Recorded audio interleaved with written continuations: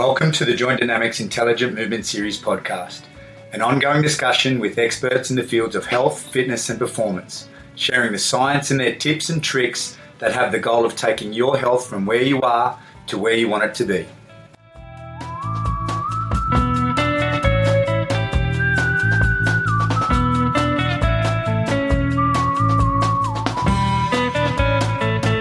Ladies wait for tidal waves. We're on. OD, welcome back to the Joint Dynamics Intelligent Movement podcast. My name is Andrew Cox. I'm one of the owners and directors of this place here called Joint Dynamics in Hong Kong. And today I'm speaking to Ian O'Dwyer in Australia. How you doing, OD? Coxie, I am sensational, mate. Thank you. Fantastic to be able to have a conversation with you once again. I love it, mate. In the world we live in, it's a great way to connect. A little bit of background on OD. Ian, I guess you'd say in the fitness industry, is as close as you're going to get to a bloody legend rock star that would ever come. Ian is one of the founders of an incredible form of education and more called PTA Global. He's ran OD on Movement for 23 years out of Noosa, Australia, one of the most beautiful places on the planet. And most recently, with his great mate and also former PTA Global founding member, Rodney Corn, they've started Feel Soma. And Feel Soma is the basis of the conversation that we're going to have today. What about that, OD? Mate, I'm excited. Me too. And so you and I met for the first time in 2009 in San Diego, and that was the first ever intake for PTA Global when you guys launched. Absolutely. So we were looking to bring to the industry advanced education, because what we found back in those days that the industry was heading down a very repetitious direction. So we wanted to bring in something that was going to be very inclusive of the industry that wasn't already there. Behavioural change was a big thing.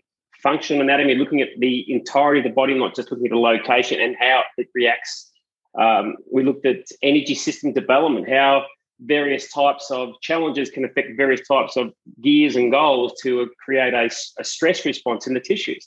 And then, of course, we had system science and tools, where we actually brought the science to prove that what we were doing had relevance, but more importantly, the tools that could actually produce the outcome to the science. So it was a very, very different process, Coxie, to what it is or to where it was at the time. Obviously, now those sorts of things are starting to come into the industry, which is fantastic, because great people like you have taken them away, taught them, explained them and used them in your businesses. Yeah, and the brains trust behind PTA Global was immense. So yourself and your current partner in Feel Soma, Rodney Corn, but then Michelle Dalcourt, has done 1,000 things, but on top of that, he's the one of the creators of the Viper, and then also Institute of Motion. Scott Hobson, and then Bobby Capuccio, who himself, can I call Bobby a savant?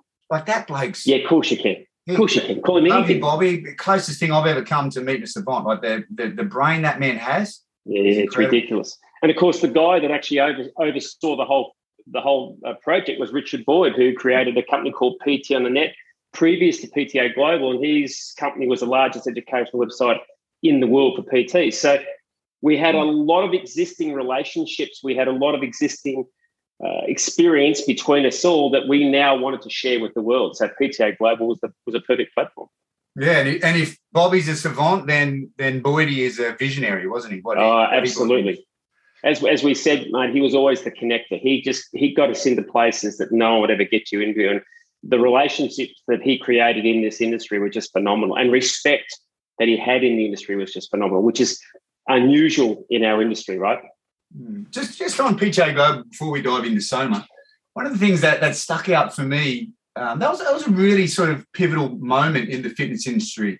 That up until that day, from my perspective anyway, and for many people looking in, we were still dominated. The dominant narrative was that around bodybuilding. Do you know what I mean? Lose weight, all the narratives of what people come to the gym for. Potentially, some of it's driven by guilt. You know what I mean? You think of advertisements in the fitness industry. In the mind's eye, for a moment, you're going to see, a ripped dude and a ripped girl. People might look at that with envy and say, well, if only I look like that, I might be happy.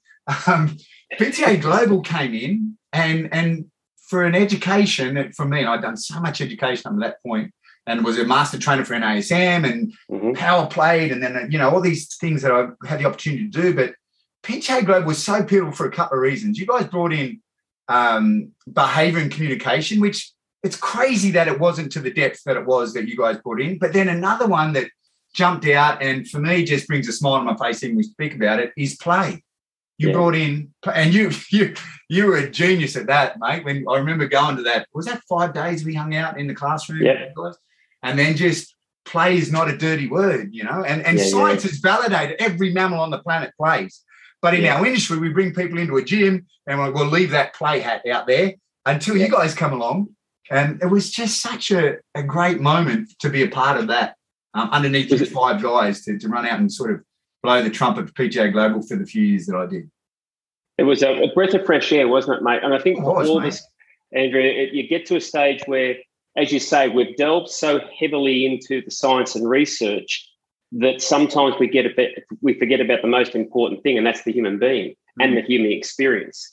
So to be able to connect now and to be able to understand what people were actually wanting, not just, when someone said they wanted to get stronger, that may not necessarily mean I want to put muscle on. That may have meant I want to be hurt. But having the ability to ask those questions through behavioural change and communication was phenomenal. And then understanding the tissues from a functional anatomy scenario rather than just from an isolated muscle versus muscle versus muscle. And then I think being able to connect people through bringing back enjoyment in their movement, which is what play was all about, right? So, we brought in self-fascial mobilization and osteofascial techniques using the rollers on the bones and all that sort of stuff. So it was pivotal for not only the participants, but also for the people who are actually bringing PTA Global, because we truly could see what was missing in the industry. But to have people like yourselves who actually showed your loyalty and your trust in us to be able to, come along and enjoy it and learn it and then go away and teach it was just fantastic. So, mate, thank you from us to you. Certainly put the body back together from a biomechanical perspective with functional biomechanics, from a connection perspective with the human behaviour and communication, and then also from let's just de-stress for a bit and play. It just brought the human being back in. One thing that you said there, which is a great segue for us to get into Phil Soma, because I'd really like to dedicate the rest of this conversation to what you're doing right now. You said the human experience. And then I look at human experience. I just wrote it down. Then I go to the name of your current company. It's called Phil Soma. So that first word, I'm sure that didn't come about by accident, knowing you and especially Corny.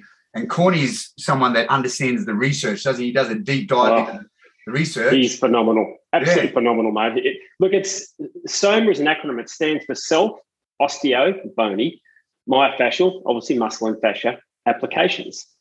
So self, the very first thing is how many people can actually feel themselves. And I don't mean by with my hands. I mean, can they feel how they breathe? How do they move? And when they move, what are they feeling? What locations do they feel ease? What locations do they feel restrictions? When they're in their tissues, in their body, in their work environment, do they feel systemically inflamed? Do they feel like now their sympathetic nervous system is actually, they're wired, fight, flight, or freeze mode, rather than can I go into a stressful situation? Do I come into a parasympathetic to now start to heal? So feeling Soma for us was really, especially for Rodney and I went to Rodney and said, Rodney, people have an understanding or a taste of what OD on movement is, what Rodney Corn is. How about we now have a scientific rationale of what using a roller on the bony sections or using a roller on the muscular sections or moving with rhythm and timing or potentially now understanding how to breathe, or even more, how about we get people to play in a manner in which it allows them now to have the safety, the non-judgment and the freedom to actually recapture their movement like they did as a kid. So Phil Soma really was born through that. One of the things that comes up in our industry, and so my business, Joint Dynamics, we have physical therapy, massage therapy, osteopathy, personal training. I have a psychologist, sports medicine doctor. And sometimes, especially in physical therapy and then also the personal training, movement coaching industry, we feel the need to be very objective. So I'm going to ask you, OD, to move this way, and then rudimentary, I see the knee move in, and then I go back to my research and I go back to my list and I'll say, well, the knee moves in, this leads to that. And as much as possible, we hang our confidence hat on objectivity. Whereas I come and hang out with you and you're using words like feel and it becomes quite subjective. So my point that I'd like to try to get you to answer, my confusion that I have. So when you work with a client and you say you want them to be able to feel the tension in their body, feel the restrictions in their body, is there a point along the journey, and let's say at the start when people start working with you and Corny or your Feel Soma, have been through your courses, where the client, which is who we're working for, isn't it? Where the client, and you ask them to feel, but because the world that they've come from and the world that they've lived in of neglect, of physical neglect, let's say, and even mental, emotional, spiritual neglect, whatever, but let's just say physical, that they don't trust that subjective feeling. So you're saying to them, hey, I want you to bend forward and feel the tension in the back line of your body, maybe around the upper part of your leg, your hamstrings, the glutes, the back, whatever. And I want you just to feel that, and then we're going to do an intervention, and hopefully you will feel, and I'm using that word on purpose, feel. Yeah. Do you get feedback from clients that say, look, AD, mate, I really appreciate it, but I sit on my bum 12 hours a day, and at the moment, I just don't trust myself to feel what you're asking me to feel, and I don't know if I'm doing this right. Can I give you the power for a while to tell me what to do? Do you ever come across that? From that so, Coxie, let's go back one step further, because if we truly understand behavioural change, I'm never going to use a word that they're going to feel uncomfortable with. So when a person comes in through a period of conversation, 2 or 3 sentences, you're going to start to understand whether they're analytical, whether they're progressive, whatever type of person they may be. So I'll always get someone to move in a manner in which they feel comfortable, whether they're traditional movers, whether they're functional progressive movers, whether they're what we call hybrid movers, where they're comfortable to move a little bit sort of funky, but not too much. So for me, I get someone like a solicitor or an accountant in, very analytical. They want to know how they move, very structured. I want to know what it does, blah, blah, blah. Most people will come to me because they have pain.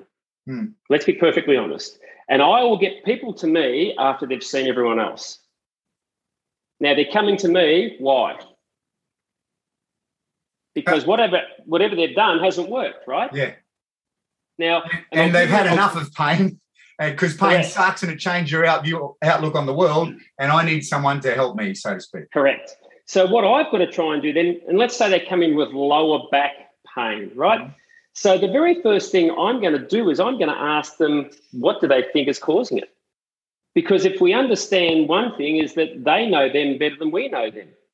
So if I can now start to understand what their thought process is, in that process, you'll generally get some, it really feels like they start to use the words more than I start to use the words. So the beautiful thing is their language dictates the language I'm going to use back to them. We would call that communication, right? So I'm not there to fix, I'm there to help guide. So when we talk about Feel Soma, it's really creating an awareness of how we can get them to be empowered to take control of the situation. So they might do a movement. Let's call it a sit and reach. Now, I might get them to stand 100 mil, 4 inches away from a wall, and I'm going to get them to sit and reach and maybe just shift their hips into the wall. So it's a sit and reach. It's not a squat. I'm not telling them to go into a position where they know there's going to be pain in their back. I'm asking them to sit into a chair where they feel comfortable and use the wall for some support if you can. Now, you might find they do 2 and go, yeah, that feels okay. Let's try 2 on the other side. And they go, oh, no, wow, that really feels quite cranky. Good. Let's go back to the other side now, and I might change your foot position just to see if I can now get a little bit more movement in those hips. Because obviously if I go to the left side, the second side I went to, that side's giving you a bit of irritation. So you know what? I'm going to work where there's a positive outcome, not a negative outcome. Now, what's really interesting is that because of functional anatomy, we start to understand where these lines of tissues now that are incorporated and that are inclusive, where they run. So we now start to have an understanding. And when I say we, me as a coach, have an understanding of what potentially causes back pain. And the first thing I'm going to do is I'm going to go back and say, wow, 60 to 65% of lower back pain comes from lack of range of motion in your ankles.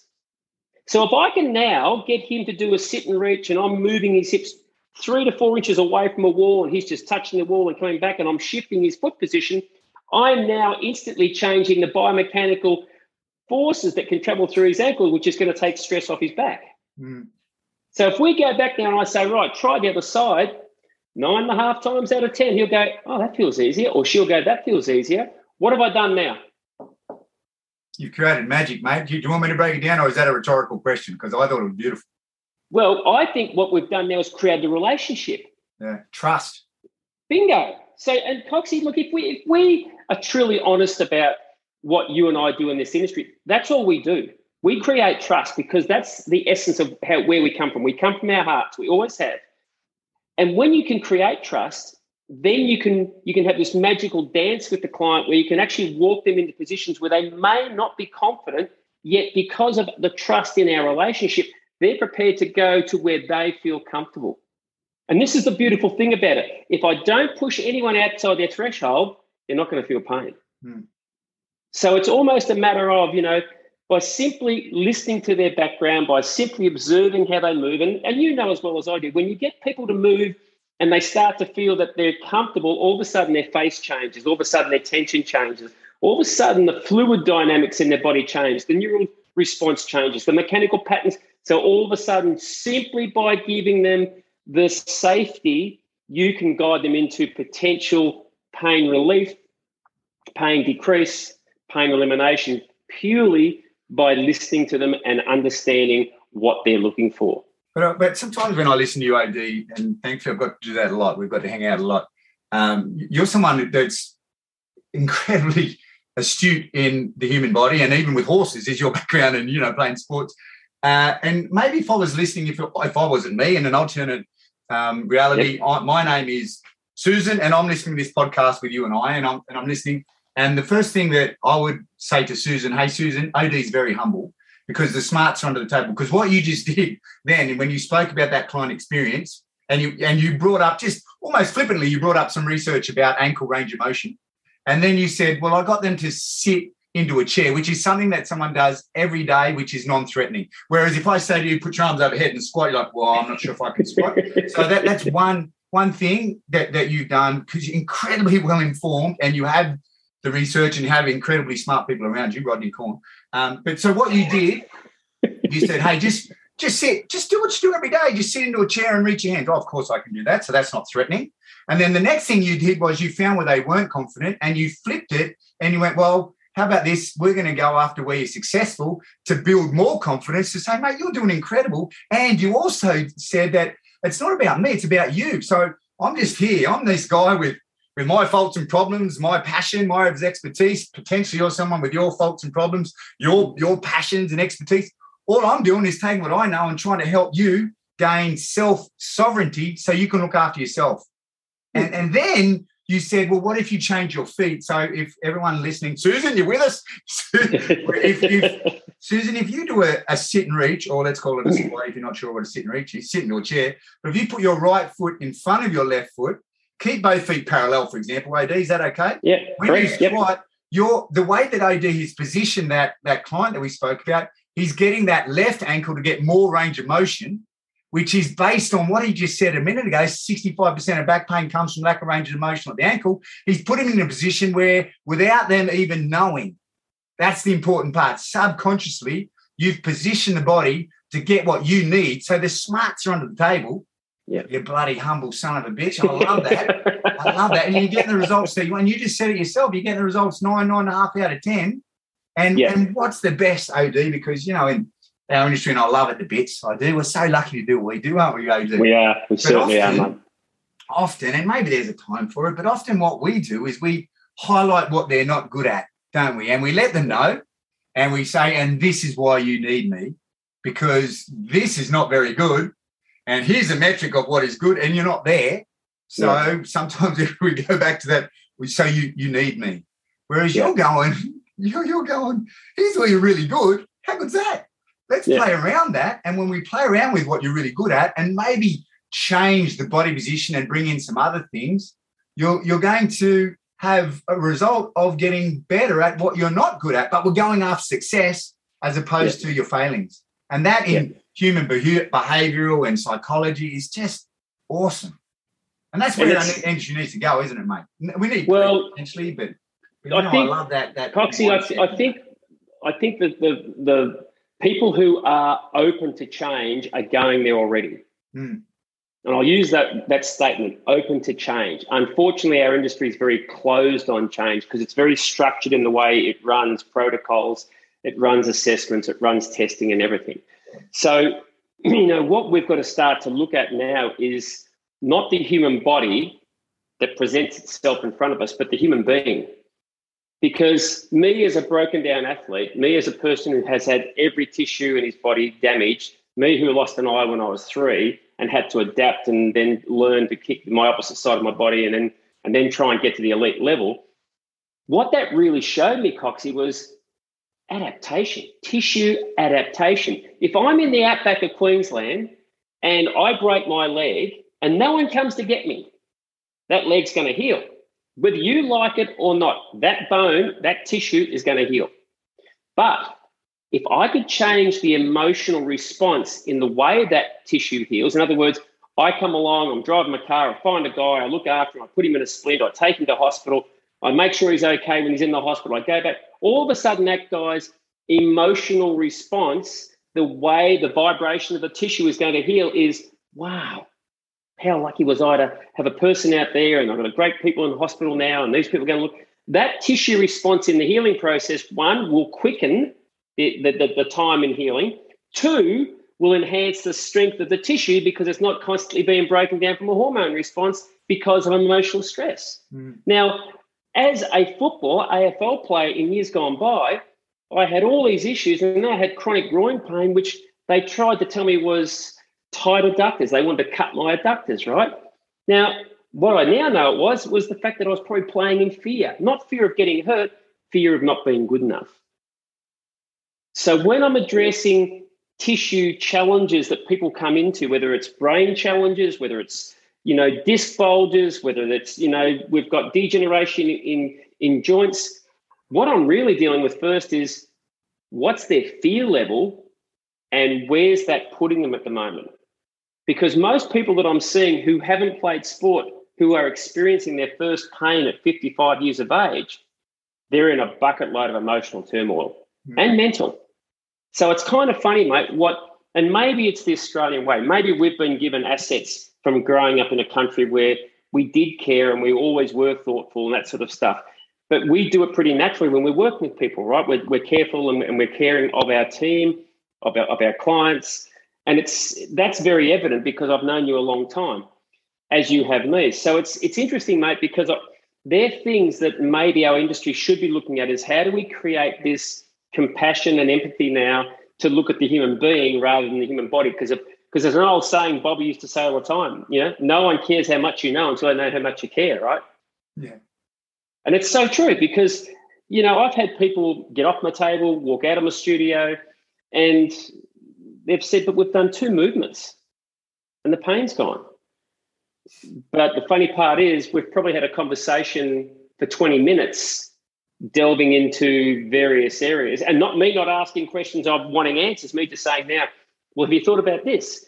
How well do you sleep? Where are your finances at the moment? How's your relationship going? I don't need answers, but I do need you to tick and flick. I need you to go back and just have a quick review because if any of these things are happening, it will affect pain levels in your body. And inflammatory responses now, mate, are so big everywhere. We know that. And that's, once again, that's another big reason why Phil Soma has come to the fore. We wanted to bring Phil Soma to the level where it is because really when you look at it, Coxie, we talk nerve, muscle, bone, right? They're the 3 big things. Now, all right, fascia's starting to become a little bit sexy. And then you can throw some skin in there. Well, they're all 70% water. But then you've got the 2 most important tissues that no one talks about, and that's blood and lymph. So if I've got there, mate. Well, blood 92, lymph 96%, and you've got 20 litres of that stuff in your body that has to go from your feet to your lymphatic duct and to your heart. Yeah. But no one talks about an inflammatory or a fluid response that has to travel through all of those tissues for you to be able to move, feel, and live better. And especially on the immune system part of the fluid, which is so the blood is about 8 and the immune, the lymph is about 12, isn't it? Something like that. Yep. Certainly more lymph 6 and 14. Yep. Yeah. Certainly more lymph than blood. But if you don't get adequate movement, especially in certain junctions of the body, knowing the architecture of the immune system, if you don't get adequate movement around those hips and shoulders and spines, then the effectiveness of the immune system is down-regulated. Whereas if you get good movement, especially around the hips and the spine and the shoulders and the neck, then that will upregulate your immune system, which is super topical in the world we live in at the moment. So movement is bloody medicine, isn't it, mate? Yeah, it is, mate. And then if we just looked at a couple of areas, and as I say, fascia obviously is a big tissue that we've focused on because we know that it encompasses everything in the body, every muscle, nerve, every organ, the brain, everything's encased in fascia. Nose to the toes was the catchline, wasn't it? Nose to the toes, mate. It's nebulous. It's everywhere. Yeah. And the interesting thing, fascia is 70% water. So what makes it even more so is that when we look at the body, and this is the way that I love to sort of describe it, if we look at the body as a river, and I've got this fascia, which is the banks of the river, and the fascia runs from the feet, and the feet are really what we would call bony, so they're quite a narrow part of the river. And then they come into the calves, and the calves are quite meaty, so that's a wide part of the river. And then you come into the knees, quite bony, narrow part.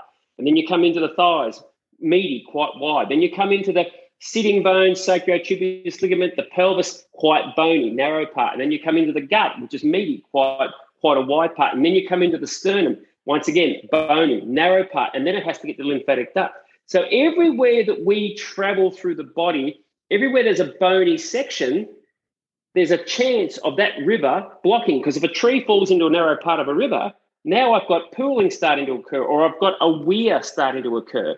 So it's kind of funny because if someone comes to me with knee pain, and if I look above the knee at the back of the thigh where there's a big lymphatic node, if that node's stagnant, then I'm going to create fluid in the knee. Well, if I increase fluid, I'm going to increase neural activity, which is going to give you a sense of discomfort or pain. Shift, pump, move the fluid through the knee from the lymphatic node, get it flowing, and all of a sudden fluid disappears, knee function returns, and away we go. And is there, if we go back to what you and Corny have created with Phil Soma, is there a protocol that you guys follow? So just say if I think one of the reasons why NASM has been so successful over the years, and I've taught NASM throughout so many countries, and I enjoy teaching, and I think it's a great system, and it's to find a system as a coordinated body of methods that will allow me to produce reproducible results. And trainers, especially new trainers, come into the industry and they want that. They want to be able to feel confident, and they go, okay, what do I do first? And can you give me the rationale why? And then after I do that, what could I do second? And can you give me the science and rationale why? And for a lot of trainers, especially at the onset of your career in this industry, it's nice to have the confidence based on a system that a lot of really smart people have put together. Yeah, absolutely. So with Phil Soma, is there a system, meaning, OD, the first time I come in and you're using the Phil Soma model that you and Corny have created, is there a step one, Andrew, now you've done the education with you, and now I've got a Phil Soma certification and I feel more confident. Now when I work out with that client next week when they come to see me, is there a skeleton, a framework that I follow and that I could call the Phil Soma way, where step one I do this, step two I do this, or is it slightly different? Can you dive into that a little bit for me, mate? Yeah, absolutely. So we've got 3 levels of Phil Soma. So the whole idea about us was, before we can teach anyone to assess or to appraise, you've got to make sure that we can feel. And what that feeling is pretty definite, right? So, Coxie, you and I know a fair bit. You know, we've been taught a lot. What I mean by that. But the trouble is that absolute? And is it absolute for every client? So I get a client who comes in who's got shoulder pain. Now, my first question I want to know is, what's their lifestyle like? And 9 times out of 10, they're very vague on their lifestyle. Not much is said. So what we would say is that, okay, in level 1, you're going to learn awareness and technique. So we coach you through, we give you the scientific rationale, and we coach you through how to become more aware of various movements, breathing, whether you can hold a position, So this is where play becomes powerful, because we might put someone in a ready position or a sports position, and we might start throwing the ball at them. And then a person's got a shoulder problem. Now, we might get them just to really gently be throwing a soft ball at them, but the thing about it is 9 times out of 10, people with shoulder issues can't stay in a sports position. Because we know from functional anatomy that, say, the right shoulder connects to the left knee. So all of a sudden, if I go into a sports position or a seated position where I'm into a ready position, ready to go, they won't be able to maintain a tall spine. They can't hinge at the hips, and they certainly can't connect through their feet. So we could do a 30-second game with a really soft ball and find that after 10 seconds, they're going to want to stand up because they can't maintain that position. So if they can't maintain that position, that might be a situation where you say, okay, they've got a shoulder problem. That's where their shoulder problem's coming from. Now, that's just an awareness thing. That's not an assessment. That's just an awareness thing. We might say, you know what? Let's put you on the roller and maybe put the roller to the front of your sternum, maybe put the roller to the lateral ribs of your sternum. And we might take a comparison, and we might do the bony sections just to see what comes up. And all of a sudden, just by simply making them aware of the tension in their tissue, all of a sudden now that potentially can change what their shoulder does. So this is the really clever thing. We've got 4 movement patterns we can put them through. We've got breathing techniques. We've got movement techniques that we put them through. We've got applications with the roller and various tools that we can put them through that allow the person to feel rather than us to diagnose. So now, if a person walks out of my studio and that person now feels that shoulder, they've got an option of going 1, 2, 3. How does that? Did that change the tissue? Is it the same? Is it worse? 9 times out of 10, we'll find in that session a sequence of areas that we go to that will change what happens through the shoulder.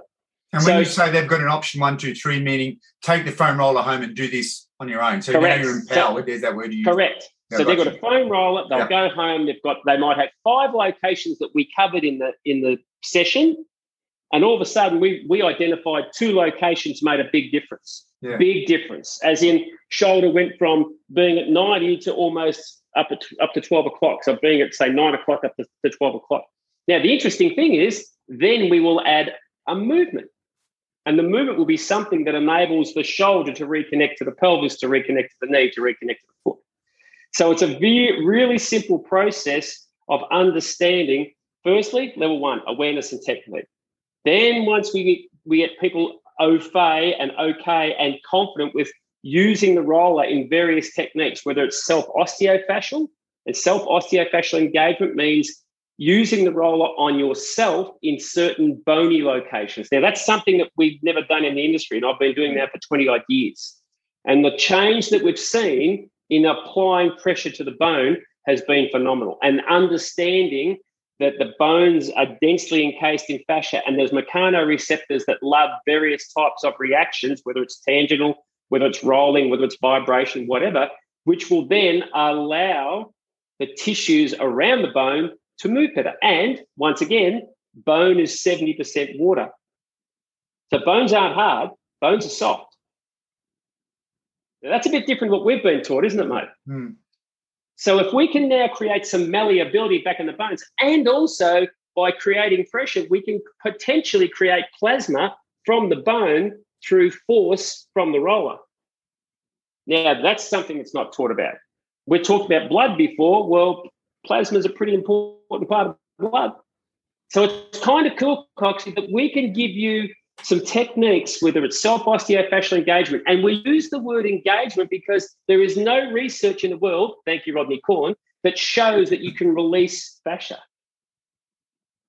or muscles, right? But we at Soma, we have what we call a lead system. We listen, we engage, we appraise, and we design. That's what we do. So you talk about systems, that's what we've built our whole business on. Yeah. So we have a scenario now where we listen to the client. We don't just listen to them verbally, we listen to them in their movement patterns. We listen to their challenges and how we take them. Then we engage them with movement or an application using a roller, an NB5 ball, a grid stick. Mm-hmm. And once you've observed what the outcomes are from that application, then we appraise. That gives us the basis of their feedback and what we've seen. That's called an appraisal in our eyes, because we've got a relationship here, not a dictatorship from top down, bottom up. And then we design a simple program for them to do. Right, so in this session today, you had shoulder pain in your left shoulder. We realized that when we went to the left lateral rib cage and then we went to the substernal, 2 roller techniques, that helped that shoulder immensely.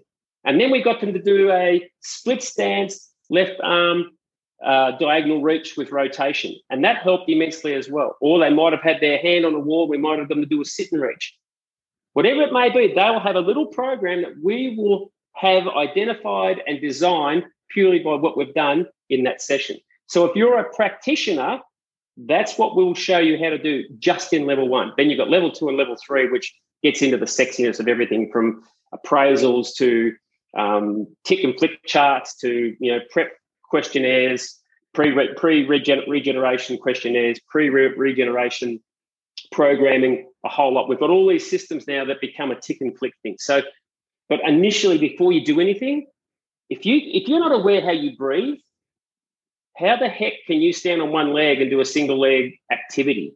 Because if we understand that the big toe, the pelvic floor, the diaphragm, the pericardium of the heart and lung, the tongue, the hyoid, and the temple are all part of that deep front line, and that is activated through breath, then if we can't breathe, we can't move. If we can't move, we can't load. Yeah. It's cool, right? It's pretty straightforward. Yeah. Well, when you unpack it that way, let's say it's pretty straightforward, but just even having an understanding of that deep front line and the way that it bifurcates and trifurcates and understanding that, I'm glad you said that, the humble nature of you over there again. I'm glad you said it's simple, but that's the simplicity on the other side of complexity. You guys understanding what needs to be understood to be able to speak in a very non-flippant way and just say, hey, here's how it is. But there's a whole raft of algorithms and complexity behind that.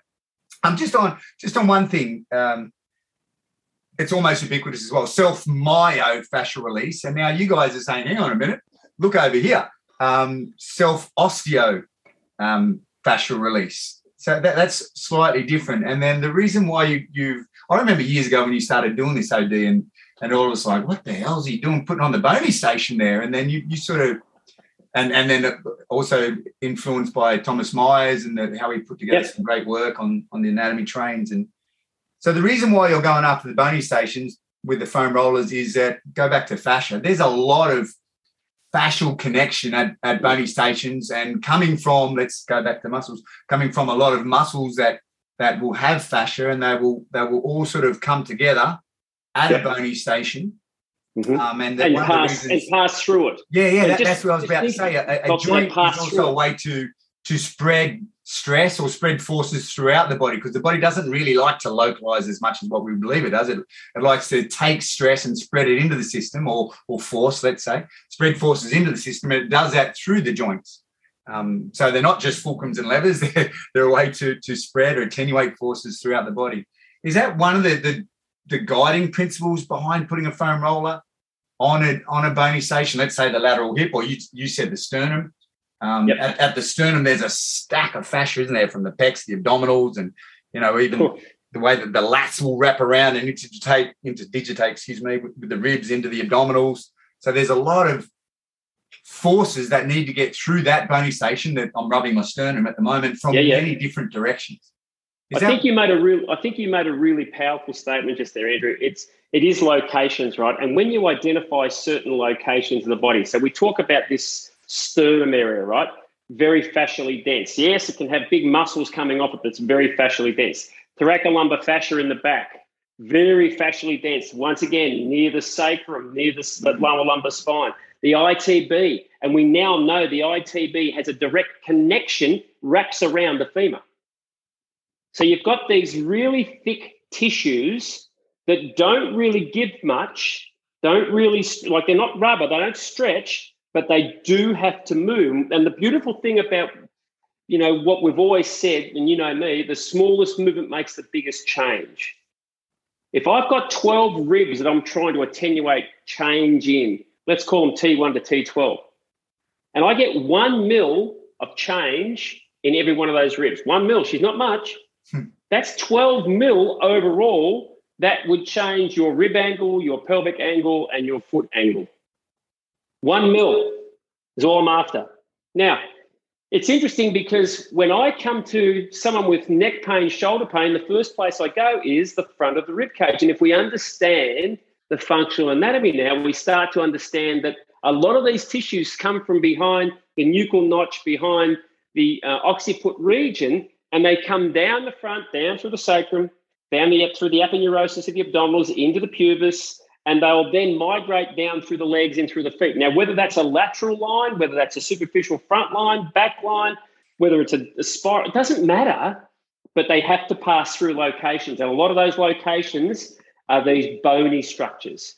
They either wrap around them, they travel diagonally through them. There's always this migration through these bony locations. So for me, as a sports person, every time I got injured, the physio, the chiro, the osteo, who I love, my wife's a chiro, some of my best friends are physios, but they would always go to the meaty bits.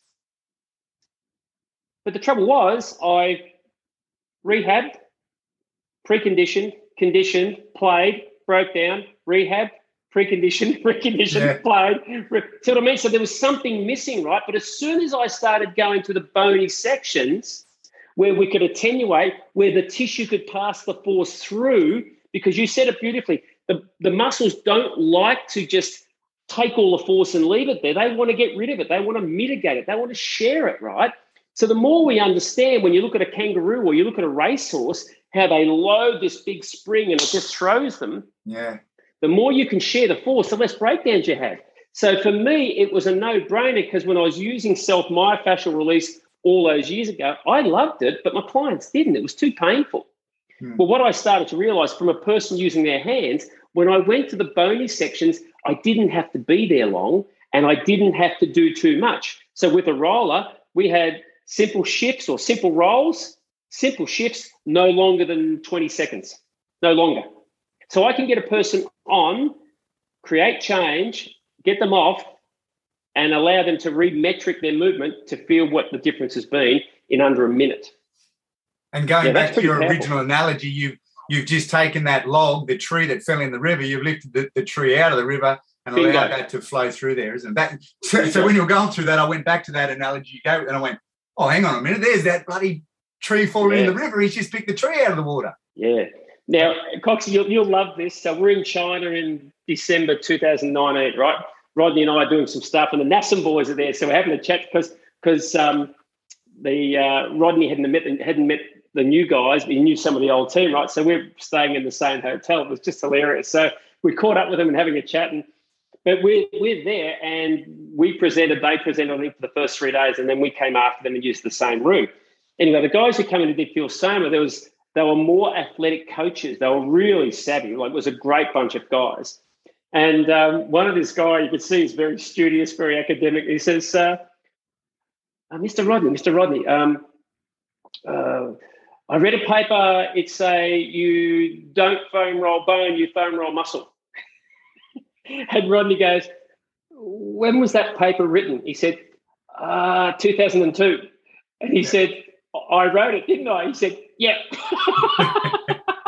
So he said, why are we now foam rolling bone? And he said, because we didn't have the courage to ask the questions that OD did. And by asking the questions now, the research has come out. We've seen the results. That's the important thing. We've seen the results, but now the research has come out. So in that immersion, that level 1 immersion that we do, whether it's online or face-to-face, you actually get to understand why we do the self-osteofascial engagement and why we still use self-myofascial engagement and the power of the combination of them both. Not one is better than the other, Coxie. There's not. Because there's different athletes who are really muscularly bound. There's other athletes who are really fascially and bony bound. But then if you combine them with a bit of self-fascial mobilization, where we use slow, subtle, rhythmical movement in patterns, then all of a sudden it just resets the brain, resets the tissues, allows mobility, allows space, and the body just loves it. And great, the progress, well, of all industry, obviously, but ours in particular, because it's the nature of what we're talking about. 2002, there was a paper that had influence. And then, you go back 17 years later and say, yeah, mate, corny, I wrote the paper, understand, but please understand our knowledge of the human body now is 17 years advanced. So it's great to be influenced by science, of course. And, Joint Dynamics, that's one of the things we're very influenced by science. But sometimes, the more you work with people, I guess you develop better intuition. Sometimes you just have to take a hunch and maybe test it on yourself and test it on a few clients, and then that can drive, like what you've done. You've taken the industry a couple of steps forward, mate. Well, but the beautiful thing about it is, mate, you've got to have people who have the courage to actually jump on board with you. I can remember the first 5 years I was in the industry, and you could see people sort of, half laughing behind their hands saying, listen, what's this stuff? It's not going to work. And then you're 10 years in and they're going, well, this stuff actually works, but, we'll just see what goes. And then you're 15 years in, they go, well, this stuff's really cool. And all of a sudden you're 20 years in, you're a legend, right? And you go, no, it doesn't quite work that way. But you've got to have the courage to follow what you've seen and what you've experienced. And you've done that. I mean, you've been with NASM for a long time now. I mean, Rodney wrote the first official NASM manual. I mean, you talk about great men, and that night we had with NASM in China was just phenomenal in Shanghai. but this is the thing, right? It's having the courage to implement what can change the human being in front of you. Not for 1 minute do we say FuelSoma fixes anyone, because it doesn't. What we have always wanted to do was be collaborative. We've always wanted to have something that bolts on to every person's toolbox, because you know what? People out there are smarter than Rodney and I. We've come up with an area that is really powerful, but there's other people who are far more brilliant than us in other areas. So if we can help them become even more brilliant, and if we can have the ability to collaborate with them and help their business and help our business, we're over the moon. Mate, I'm going to start calling you Nicholas Copernicus. That's what I'm doing from now on. Ian Copernicus. Dwight sort of mixes with the OD, but anyway. So back to you, Nicholas Copernicus. So you've done your in the Soma, we've done the self osteo release. Yep. And then you sort of alluded towards that. After that, you might get up and you might do some movements, and I'm sort of saying that it might be an integrated movement where you take that knowledge of functional biomechanics and the joints, the way they move and the reaction, what happens when the foot hits the ground, what that does to the pelvis, what that does to the spine, maybe what that's, staying on your analogy, what that does to the shoulder, and how you're going to integrate that. You'll observe that.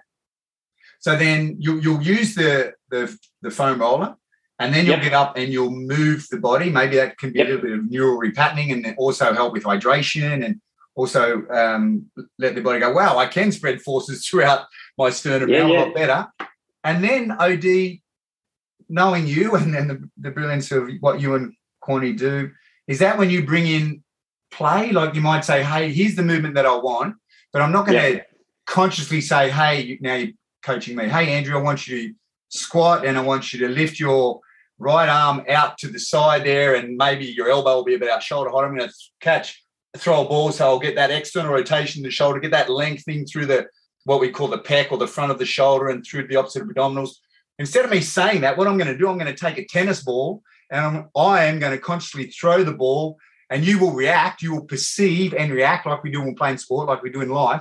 You will perceive and react, and you'll move that arm out there. You'll catch the ball unconsciously, and then you'll throw it back. And you don't even say, hey, did that hurt? You just do it. And then maybe after a few reps, or what we might even call a set, is that when you might bring awareness and say, hey, see what you just did? That's the thing that you said you couldn't do, but just via the process of what we did, and just by playing a bloody game, mate.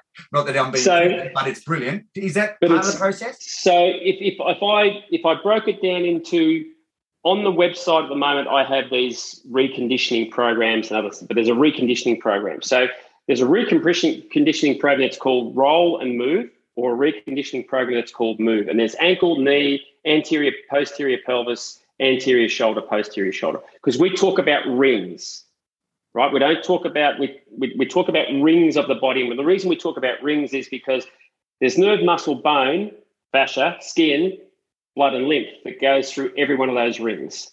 And if we're not inclusive of bringing all of those tissues together in what we do, then we're not training the human being, we're actually coaching the human body. So what we would say is that if I went to one of those programs, which was a ankle program, you would have a metric, and a metric is just a movement. But there'll be a metric that you to identify what you feel is a bit stuck or a bit limited. And then you would have the choice of 2 roller exercises. Now, each of those roller exercises, there's actually 4 in the chapter, because one is wall, one is floor. Now, you'll understand, being an athlete, would you sooner the wall or the floor?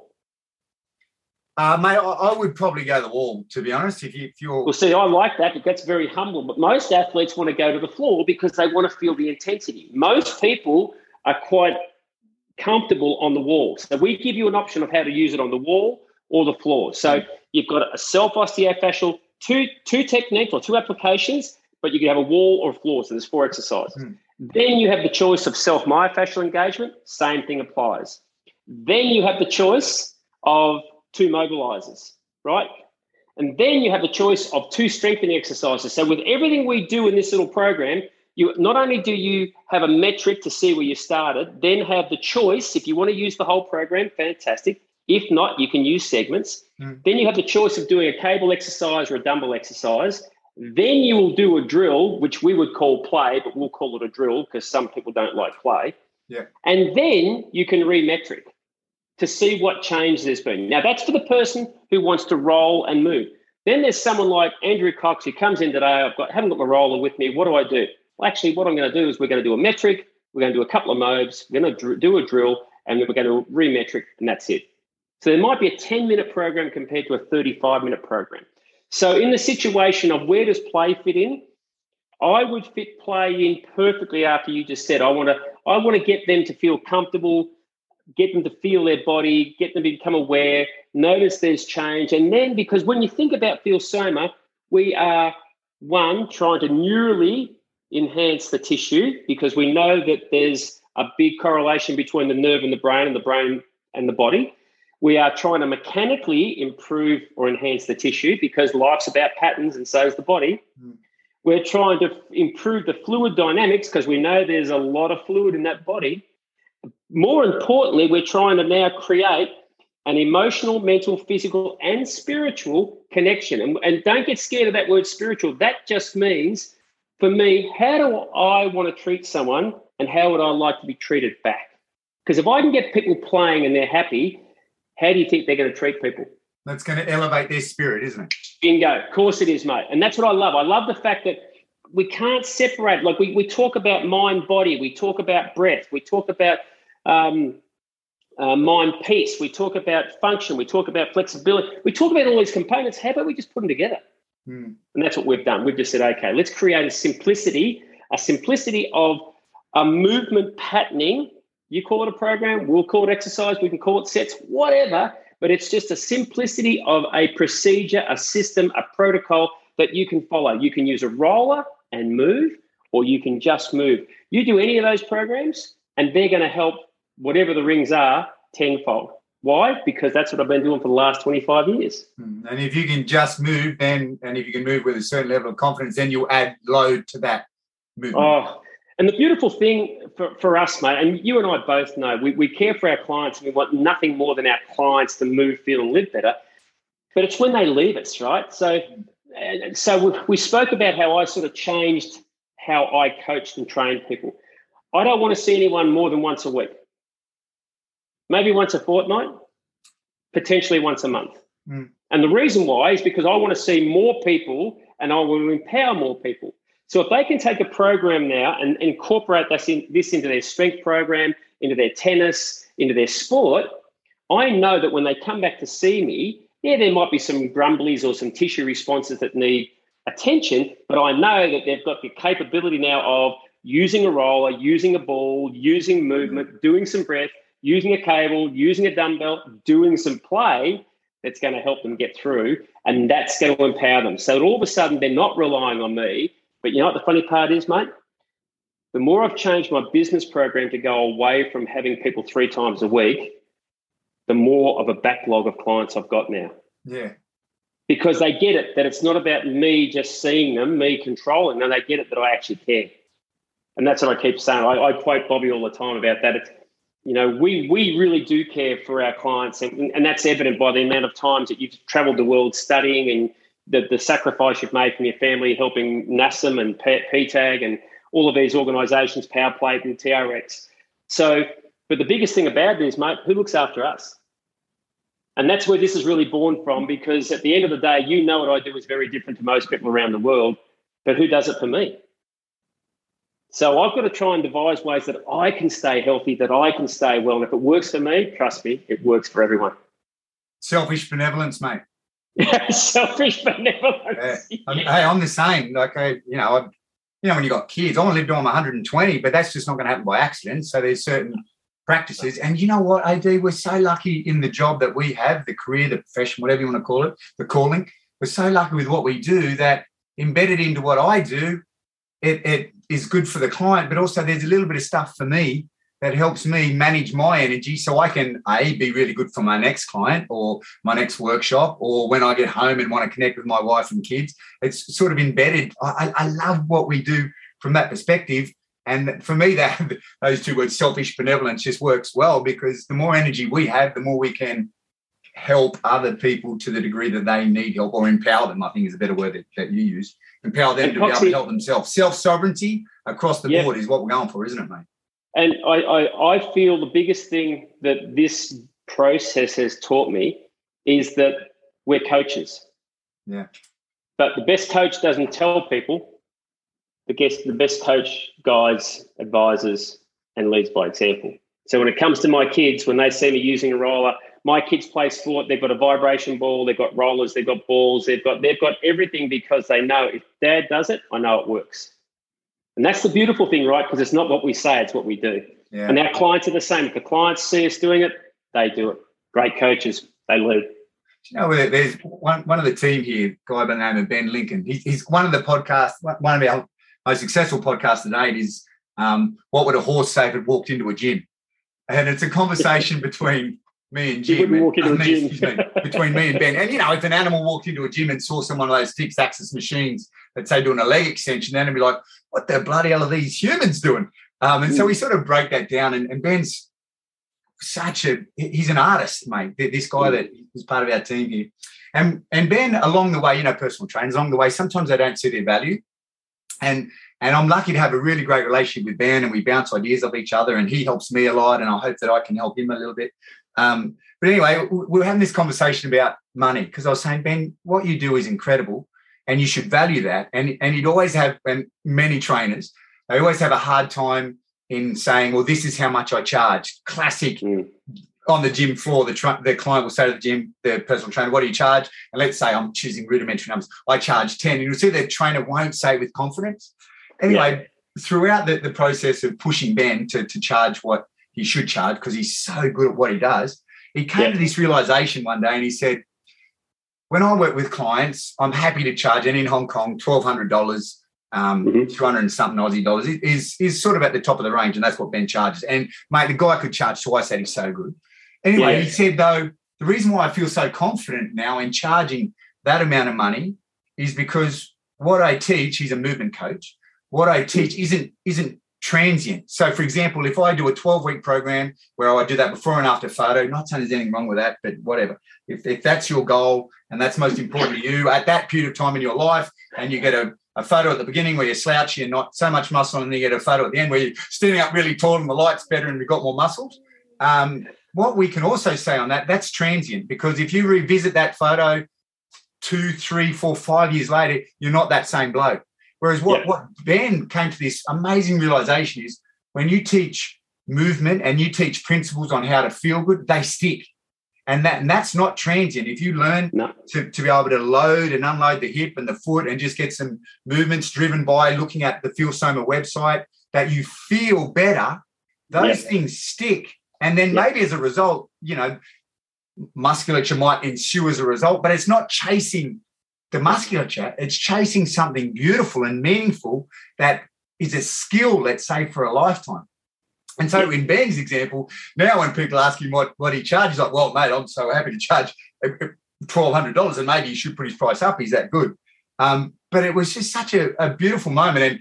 And in that regard, I played the role of pushing Ben to say, mate, you're worth this. why don't you say that with confidence? And he just had to come to that realization that what we do, and for example, what you guys do with Soma, yes, you can build big muscles. There's nothing wrong with that. That's great. But in some regards, when you get to a certain period, you're like, well, that's a little bit transient. And maybe my lifestyle doesn't allow me to train 4 times a week, live off 1,500 calories a day or 1,800 if you're a bloke. You know, I mean, maybe my life doesn't allow that. I need something more. And what I love about our industry at the moment, you know, David Sinclair, that Aussie bloke out of Harvard, there's this big shift. The light's really shining on longevity, isn't it?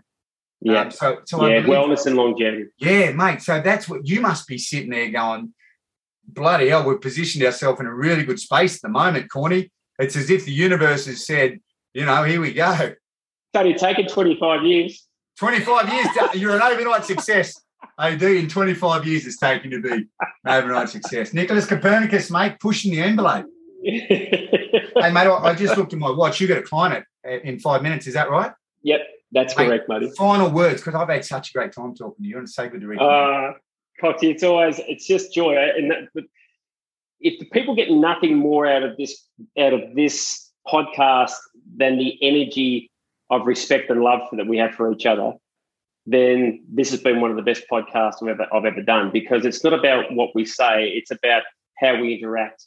And I think that's the greatest thing, the amount of respect that I've had for you over the years and have for you now, and the love, because you're a person who does place an emphasis and an importance on every person that comes into your life, and that's a unique position. So I just want to take this opportunity to thank you, mate. So if our industry could do more of that, if our society could do more of that, the world would be a greater place. That's for sure, Phil. Thank you, mate. And on you, I would say one of your strengths is that capacity to be able to create relationships. I think in 2009, on that first beer I had with you, I think it was within 5 minutes you dropped that fake eye in my beer. And I was like, what the hell? And then I looked up at you. You've only got your real eye. You've only got one eye. And then I'm looking at your second eye in my beer. I'm like, what the bloody, who's this bloke? And you just, any barriers that you and I had, and, you know, because we're culturally we're similar from Australia, but any barriers that you and I had were just disintegrated in that moment. And I would say, OD, that is, go back to my original comment, and that's where you're the legend. Your capacity and your ability to be able to create relationships. I never forget that time when you guys came to Hong Kong and you called it the Tasmanian push-up. So, you know, sometimes culturally, I love Asian. I love the culture that I'm in. But sometimes, maybe comparative to the Australian outgoing nature, a little bit more reserved. Mate, you smashed a whole room of boundaries when you hard like, and then you did this Tasmanian push-up where you jumped up in the air, you did a swan dive, and the whole room gone. For the room, it was the equivalent of you popping your eye in my beer. Everybody's going, how good's this bloke? No ego, totally open to sharing, not saying that I'm better than you. I'm your equal, and I have some concepts that I want to share with you to make you better. And you just you change the way that I work with people, AD. And for that, I'm forever grateful.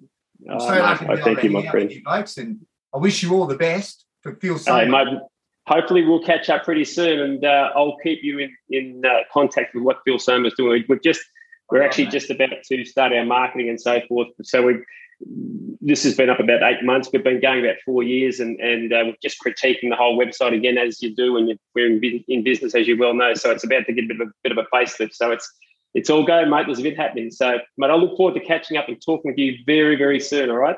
Thanks, OD. Great to connect with you. And thanks for your time, to the listening audience out there, thank you for hanging out with myself and Nicholas Copernicus, a.k.a. Dino Dwyer. I'm going to put all the links to Phil Soma in the episode description.